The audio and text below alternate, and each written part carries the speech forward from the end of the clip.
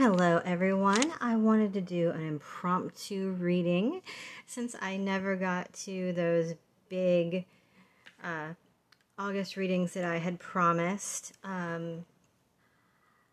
All I can say is that Lionsgate portal up to that full moon and a little after really kicked me on my butt. So for today's card, I wanted to pull a animal totem, spirit animal, whatever you go by. Not appropriation. I just love working with animal energy. It's not just for certain people. It is for everybody because animals are for everybody. So maybe I'll coin a new phrase, perhaps. But until then, we're just going to go with it. And I already have your card pulled because, this isn't live or a video. And I'm pulling from my Divine Animals Oracle deck by Stacey DeMargo. Love this book and this deck. The pictures are gorgeous. And it tells you about the animal itself, the symbology of it, the myth behind it, and the whether it's endangered or not. So it's great information. For the rest of August, we have the goat, and it is about reliability. And it is card 19. Probably won't mean anything to you, but just going to put that out there. And it is of this big, woolly goat. And he looks sort of like a mountain goat, but he's got the smaller horns like a regular goat.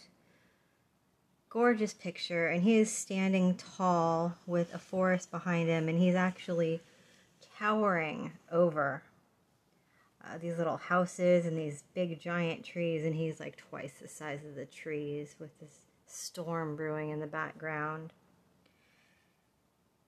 And the goat actually stated here talks about Thor's hammer, and Thor and him and his goats, and how they always gave him a reliable food supply. And it actually tells the story of how one of his goats got maimed. But I'm not going to go into that. I'm going to go straight to the magic. And goat magic, and specifically the magic of Thor's mountain goats, is one of reliability and sure-footedness. Goats are remarkably athletic, agile on mountains and different terrain. They are robust creatures able to withstand the cold or rough environment and are available to all people, rich or poor.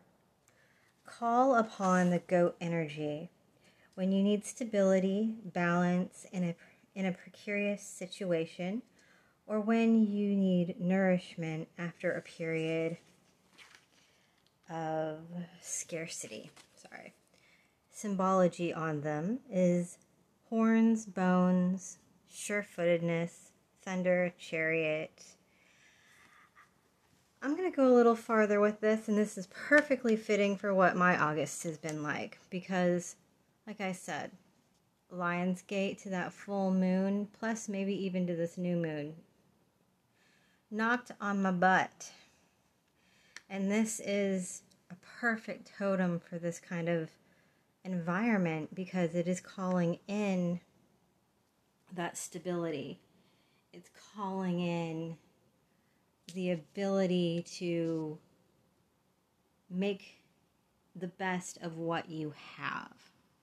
And in real life, those goats you see everywhere, the lovely, adorable pictures on YouTube and Facebook and whatever.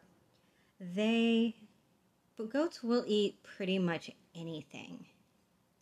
So I have the feeling that this is also saying you have the resources. You just might not realize you have them. You might have to be a little creative in the way that you use something and use it in a way you might not normally do, because most of us don't eat tin cans, but I've literally seen goats chewing on them. So this just might be a time to, check your resources. If you have been feeling in that scarcity energy, like it was stating, you really do have what you need. You might just not realize it because you're looking at things from a very in the box type of way, and it might be time to look outside the box. This is really quick, impromptu. I'm literally heading out the door in 5 minutes, so I will put links in when I can, and you can check my other podcasts for my links, and I'll be putting up pictures onto Instagram of this later, of course, and follow me wherever if you feel like making a donation. That is always amazing, and I hope you guys have a great rest of August. Bye.